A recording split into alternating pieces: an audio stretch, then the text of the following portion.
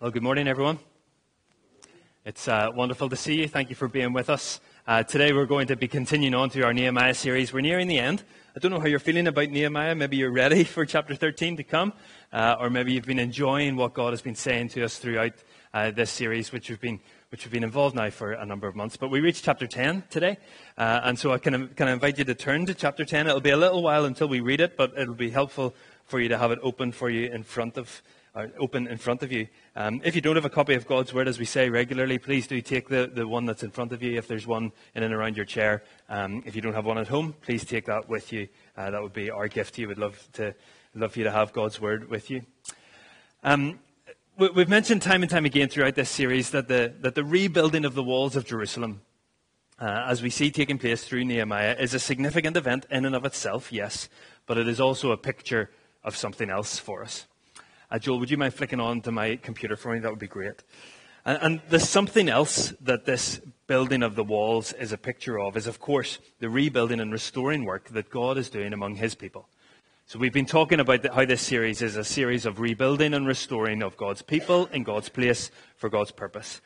And so the rebuilding is also, as well as the physical walls, it's also taking place within God's people. And just like the physical walls had been left and torn into ruins, so the faith of the people had been in tatters at times too.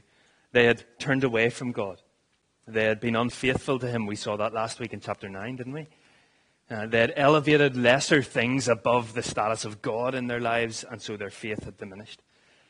And so part of what we see in the book of Nehemiah is the rebuilding and restoring of the people's faith in their great God. And now in chapter 10, what we're going to see is the people making some concrete commitments to what it means to renew this covenant relationship with God. Now, it's important to say right at the outset, God hasn't shifted in that time. We saw that last week in chapter 9, verse 33, that we'll look at in a minute. That God's faithfulness had been consistent the whole way. The people had waned. The people had lost their hunger and their heart for God. Yet he had remained faithful. So this chapter 10 shows us the people recommitting themselves to what they should have been doing all along. And in essence, what we're going to be looking at is set up for us by the final verse of chapter 9 that we did read last week, but we didn't mention it too much. So chapter 9, verse 38 says this: "In view of all this, we are making a binding agreement, putting it in writing, and our leaders, our Levites, and our priests are affixing their seals to it."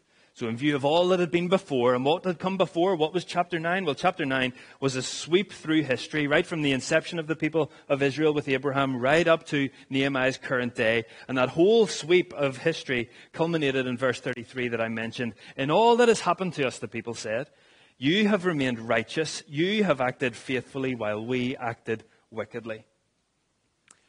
And so now that they have come to that realization, which of course was there all along, but now they appreciate it, that this fresh appreciation of God's holy faithfulness to his people. Chapter 9 concludes then with this desire to recommit. We are making a binding agreement. And so this is not some flight of fancy. This is not some emotional response. This is not some whim that the people are on. This is an agreement which is being entered into willingly and knowingly. And this is an agreement that the people are making to demonstrate their willingness and their desire to renew their commitment to their God. And perhaps we could pause here just for a moment and repeat something that Dave Dunlop mentioned a few weeks ago when he looked at chapter 8 with us. Dave opened up his message that day with this question. And for those of you who know Dave Dunlop, my mum included, this is a very Dave Dunlop kind of question. Do you ever feel or recognize the need to be renewed or refreshed in your faith? Do you ever feel or recognize the need to be renewed or refreshed in your faith? Dave then went on to explore and show us how Nehemiah 8 shows that any renewing or refreshing of our faith starts with God's Word and is grounded in God's Word. But it seems that the Jews here in chapter 10 are aware of this renewal that's needed in their faith. And maybe you are too here this morning. Dave mentioned it a couple of weeks ago. I'm sure many of us who are following Jesus have known seasons where our spiritual temperature has drifted, where we've lost that awareness. We have lost that awareness of God's daily presence with us. It's not that God's presence has not been with us, but we've lost the sense of that and the reliance upon the daily strength that he gives. And perhaps your prayers have felt that they've been spoken out into the space in front of you, and that's it. That's where it stopped. You haven't recognized that intimacy of communing with the Heavenly Father. And some of us may feel like we're there this morning, and it feels like we've been there. Maybe you've been there for a couple of weeks. Maybe you've been there for a couple of months. Maybe you've spent years in this rut. And it's a rut that we feel like we can't shift, and there are patterns that we can't change. Well, the good news of God's Word, as I've said several times already, is that God hasn't changed in all that time.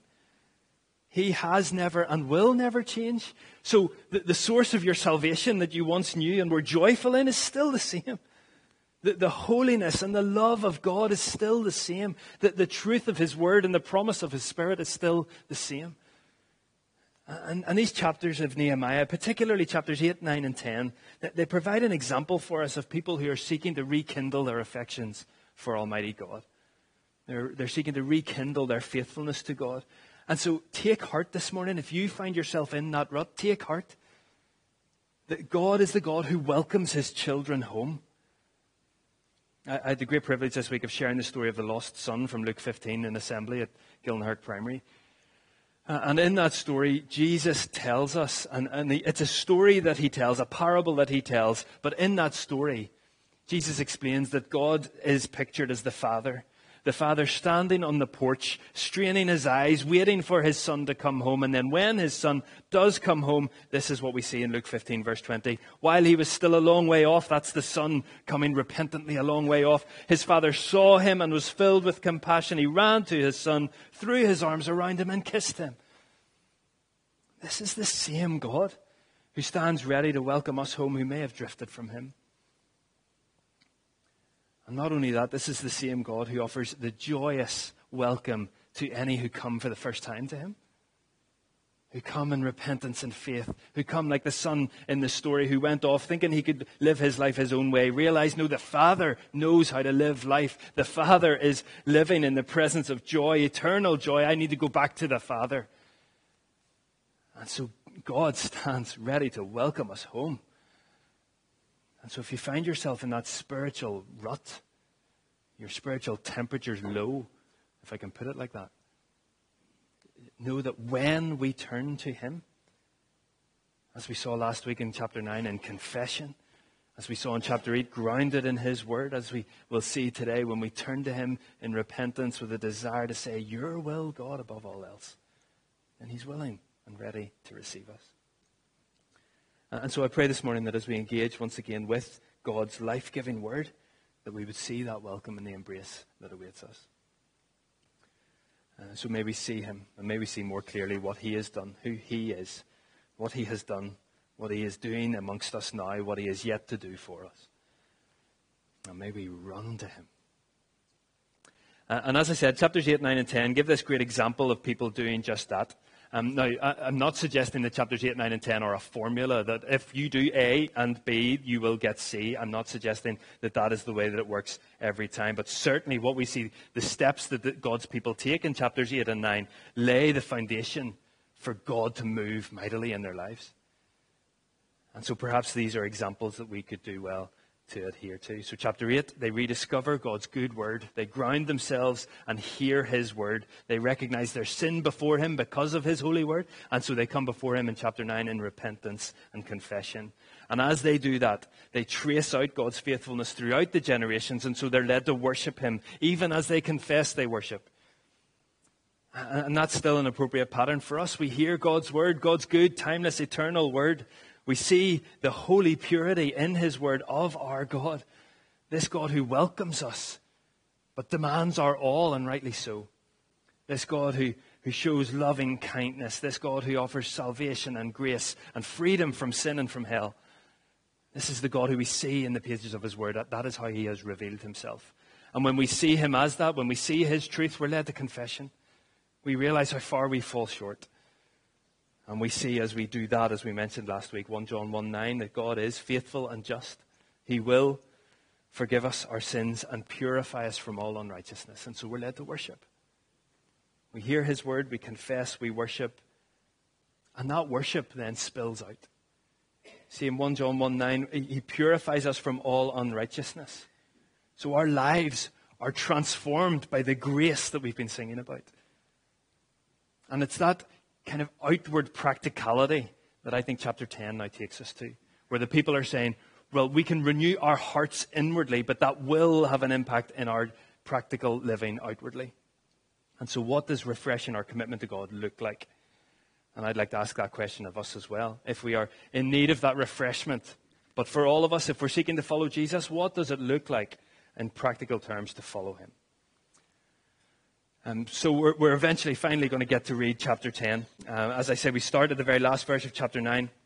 We're going to read chapter 10. I'm going to skip over some of the list of names, but they are there and they're in God's word for a purpose, and we're grateful for them. I just can't pronounce a lot of them, and it's going to be embarrassing. So we'll make our way through, but we recognize them as God's inspired word still. So let's read with me, if you will, chapter 10 of Nehemiah. In view of all this, I'm starting at verse 38 of chapter 9. We are making a binding agreement, putting it in writing, and our leaders, our Levites, and our priests are affixing their seals to it.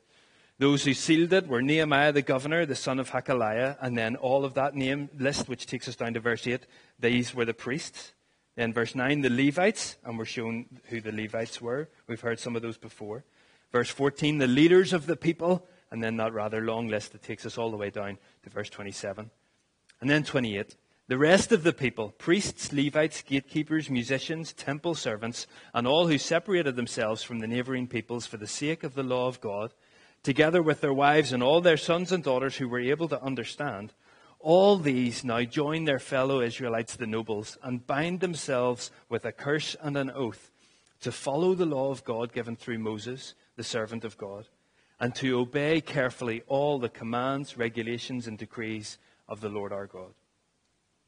We promise not to give our daughters in marriage to the peoples around us or to take their daughters for our sons. When the neighboring peoples bring merchandise or grain to sell on the Sabbath, we will not buy from them on the Sabbath or on any holy day. Every 7th year, we will forgo working the land and will cancel all debts.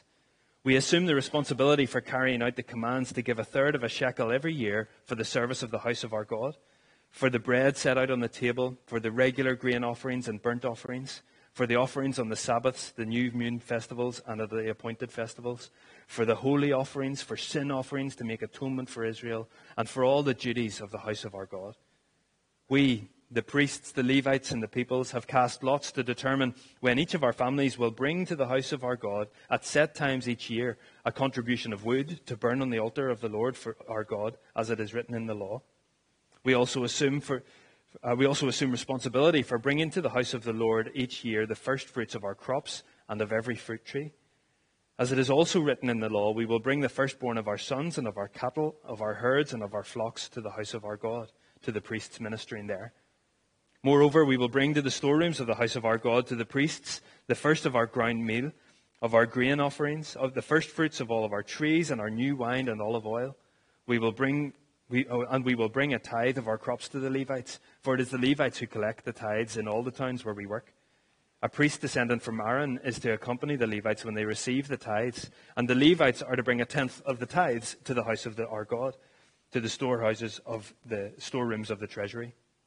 The people of Israel, including the Levites, are to bring their contributions of grain, new wine, and olive oil to the storerooms, where the articles for the sanctuary and for the ministering of the priests, the gatekeepers, and the musicians are also kept. We will not neglect the house of our God. And so we read God's word and we pray that he will speak to us, clearly through his Spirit to us. And so here we have the people recommitting themselves to following the law of Moses. And in fact, verse 29 could maybe summarize all that then comes afterwards. That all these people now join their fellow Israelites, the nobles, and bind themselves with a curse and an oath to follow the law of God given through Moses, the servant of God, and to obey carefully all the commands, regulations, and decrees of the Lord our Lord. So the people here, we see the two verbs that they are committing to and are agreeing to, binding to, are follow and obey. They are going to follow the law of God, and they are going to obey carefully all the commands. And the people are binding themselves then to following and obeying. And I find those two terms interesting. There's obviously overlap to an extent in following and obeying, but there is distinction clearly. And so they're going to follow, they're going to let God lead their steps. They're going to be directed by the words and the laws of God. But they will also obey. They will carefully obey all the commands, regulations, and decrees. They're not just going to follow from a distance. They're not just going to follow someone else's example. They are going to obey. They are going to put into practice what God's word tells them to do. This is not just theoretical religion. This is not just adherence of good principles. This is lived out faith. This is allowing the laws of God which they are being directed by, which they are following. Those laws are also going to shape their very lives. And in some ways, this takes me back to our Head, Heart, Hand series, if you were here for that. That the whole Bible shows us that faith in Jesus Christ is to be lived out. It is not to be solely an intellectual exercise. It's not just theoretical belief. No, faith in Jesus Christ is tangible. It's noticeable. It's demonstrable. We follow and we obey. And so following Jesus is not a lifestyle choice. It's not something we do on a Sunday. It's not something we do because our culture tells us we should or our family history demands that we do. No, following Jesus is a whole life commitment that we follow the Lord our Lord. One commentator really helpfully puts it like this, that being a Christian is something more than giving our intellectual assent to a series of doctrinal propositions. It's a much more clever way of saying what I hopefully just did too. It means committing ourselves to the way of life which Christ has determined and exemplified for us. In biblical teaching, doctrine and deeds are inseparable. Belief affects behavior. And so to follow and obey God's word is key. If we are seeking to renew or be refreshed in our faith, we must follow and obey. Both personally and corporately, I would say. There's both of those aspects here as we see in chapter 10. There is a personal commitment and a family commitment to take on the responsibility of adhering to the law, but that has a corporate aspect too. That we will not neglect the house of our Lord, that is a corporate we. And so following and obeying, if we are seeking renewal and refreshing in our faith, we must follow and obey. But let's dig into what that actually looks like specifically, because we are given some specifics that the Jews are going to turn to from verse 30 through to the end of the chapter. So they name some particular areas of their lives which need to be brought back in line with God's holy way. And God's holy way is an important thing to remember here. That God's law is holy because God is holy. To be holy is to be set apart. It's to be distinct.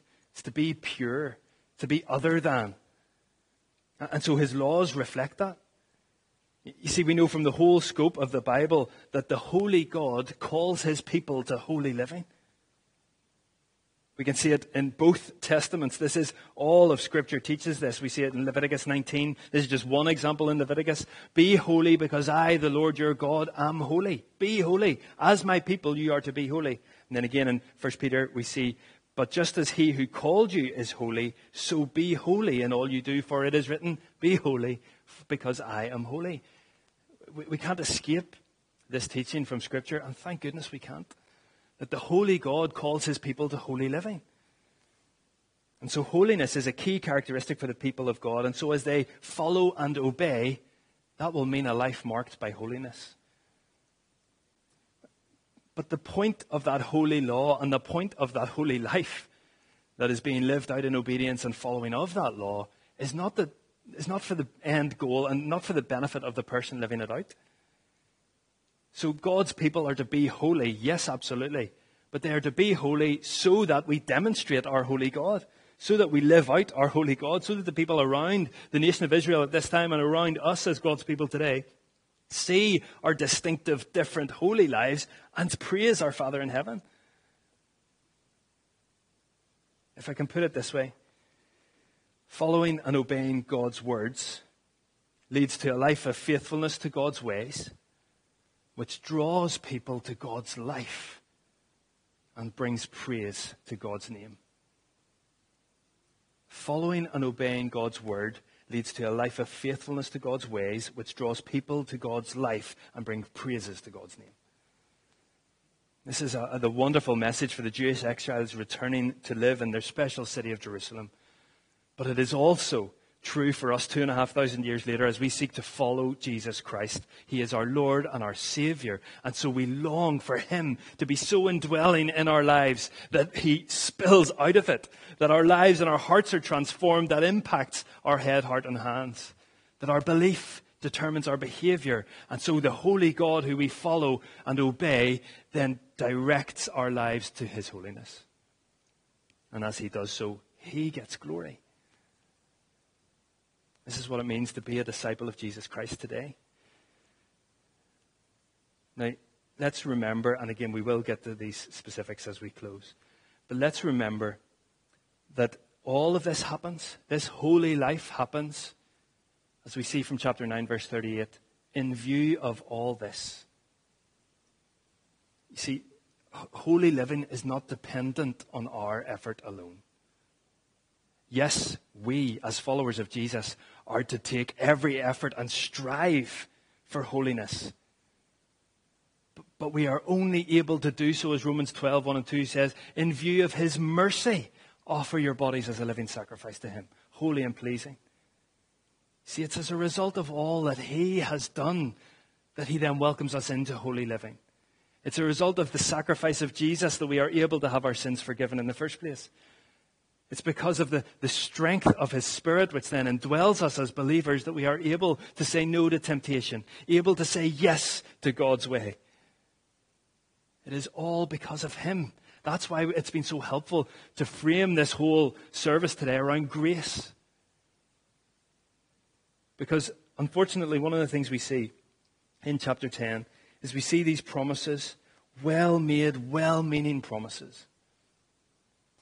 But we only have to skip 2 chapters ahead to see that the people have failed to keep them. And so the first promise that we see is about marrying from the nations around.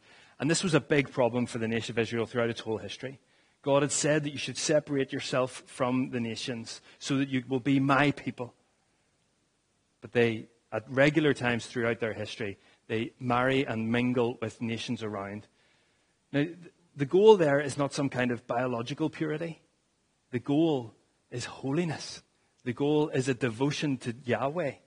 Because the problem with all their intermarrying that was going on is the people also adopted the practices and beliefs of the nations around them. And so their passion for Yahweh waned. They became unfaithful. Their hearts were turned away from Yahweh. And so the people again recognized this as a problem. It had been a problem as the resettlement of Jerusalem was taking place. If you flick back to the book before this, in Ezra chapters 9 and 10, Ezra tears his clothes and weeps because of this exact thing going on. And the people there say, okay, we will separate ourselves once again. Here again we see in chapter 10 of Nehemiah, they're having to commit to do the same thing. By the time chapter 13 comes, which is only 12 years later, Nehemiah comes back to the city and it's all happening again. And you see, the thing is, when we try to live holiness in our own strength, we can't. But we were never intended to do it in our own strength on our own. That's why God sent Jesus. We're going to turn in a few minutes to, as we look around communion, we're going to turn to Romans chapter 4, but I would love us to turn there now if you can. Romans chapter 4. And this is going slightly off script, which is a wee bit dangerous, but Romans chapter 4. Sorry, I tell you what, Romans chapter 8, verses 1, 2, 4. If you want some more help to think about what is the place of the law then for us as believers, can I encourage you? Romans is a great place to spend a lot of time, and you will need a lot of time. But let me just explain and show you a little bit of some of the greatness of the grace of Jesus Christ and why it is so important for us. Romans 8, 1 to 4. Therefore, there is now no condemnation for those who are in Christ Jesus, because through Christ Jesus, the law of the Spirit who gives life has set you free from the law of sin and death. For what the law, this is the key, verse 3. For what the law was powerless to do because it was weakened by the flesh, God did by sending his Son in the likeness of sinful flesh to be a sin offering. And so he condemned sin in the flesh in order that the righteous requirement of the law might be fully met in us, who do not live according to the flesh, but according to the Spirit. See, the righteous requirement of the law can be fully met in us, but not because of what we've done, not because of some great commitments that we have made personally and are striving in our own strength to do it. No, the righteous requirements are met fully in the law because Christ has taken all punishment for sin, and he has demonstrated the holy life that we are intended to walk in by his strength. And so Christ has made it possible for us to live this holy life. So perhaps we look at some of the biblical teaching around what it means to follow Jesus and we think it's unattainable. Well, as we've seen, holy living will make us distinctive from the world. Yes, it's supposed to. That's what it means to be holy. But Christ empowers us for that life. And not only that, to link us back to Luke 15, God is always welcoming to those who come in repentance and confession. We will make mistakes. We will mess things up. But praise our Father in heaven that he has made atonement for our sins and he offers forgiveness to those who turn in repentance. And so the folks in Jerusalem in Nehemiah's day, 400 years before Christ comes, they make these commitments not to marry from the nations around them. They make commitments to adhere to the Sabbath day and the holy festivals. And all of that is good. The law is good. Jesus' coming does not take away the requirements of the law, but the law is fully satisfied in Christ.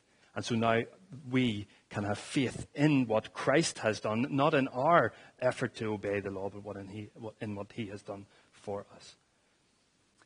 But one of the last things that I want to take a moment to consider just as we close is in Nehemiah 10, we see a lot talked about the offerings that are going to be brought and the way that the people are going to commit to care for the house of God, to care for the temple. And one of the things that strikes me here as we work our way through, right from verse 32 the whole way to the end of the chapter, they're all about commitments that they are making to either provide for the sacrifices themselves or provide for those who will administer the sacrifices. So to provide for the priests and the Levites. But one of the things that struck me as I read my way through, and I've spent a lot of time in this passage this week, is that the recurrence that we see of the people being willing to bring. They're willing to bring a sacrifice, to bring wood for the offerings, to bring their tithes, to bring their meal, their grain, their olive oil, whatever it is. There's a real commitment to bring. And it struck me that is true when we fast forward into the New Testament teaching of the church, where we are to bring a sacrifice of praise as we gather. And so I don't think it's the main thrust of this passage. That's why I'm not hanging the whole sermon on this thinking. But I think it's important for us to realize that the people here were committing to care for the house of the Lord. And that commitment should be with us too. That the temple of the Holy Spirit is ourselves. The body of the church is the body of Christ, and so we should be prepared to provide for that body.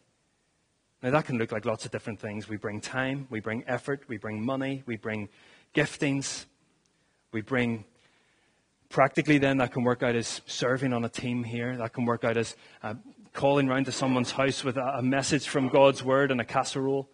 That can mean many different things. It can mean reviewing your financial giving to the work of God in this church. That can mean serving on our Holiday Bible Club team as the summer approaches.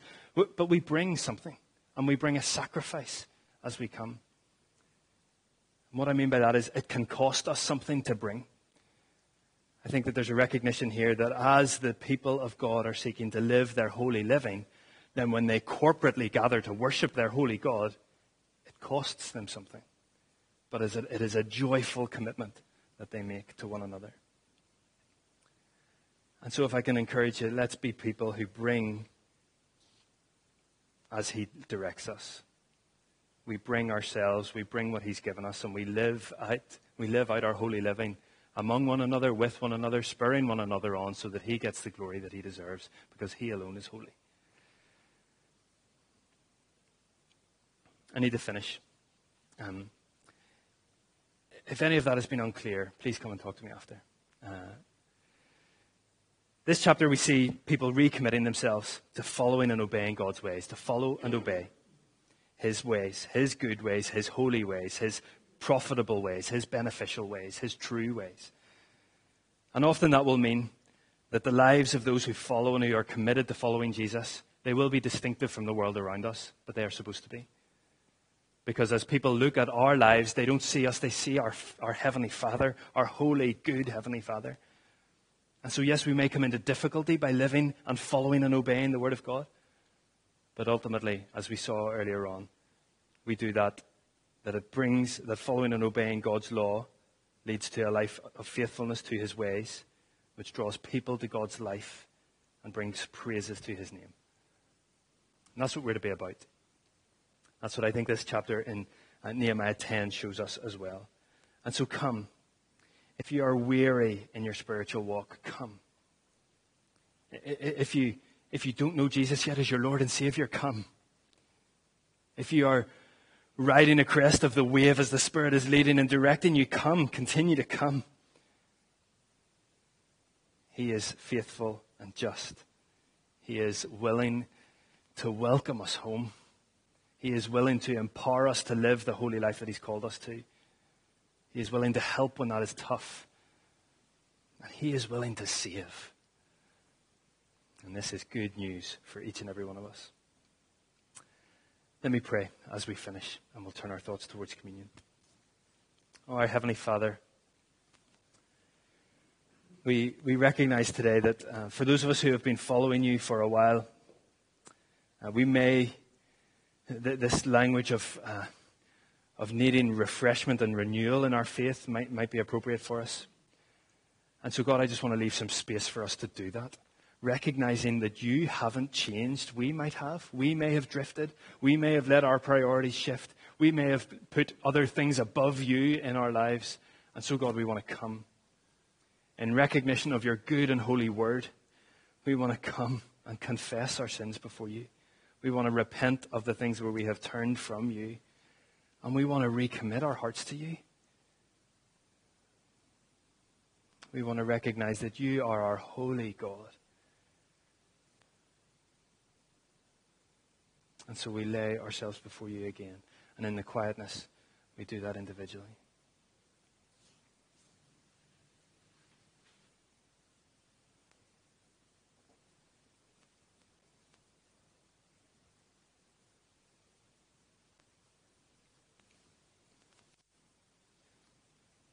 And Father, as we see the corporate element of what's going on here in Nehemiah 10, we too, as your body here, your local expression of your church here, we want to be people who help and encourage one another. As Jack prayed earlier, we want to see spiritual maturity in us and in one another. We want to call out, lovingly and graciously call out error when we see it, sin when we see it. So that, Father, we may be spurred on to love and good deeds. So that our hearts may be drawn back to you and your goodness. So that our lives may be more in line with the Christ-likeness that you are seeking to call us to.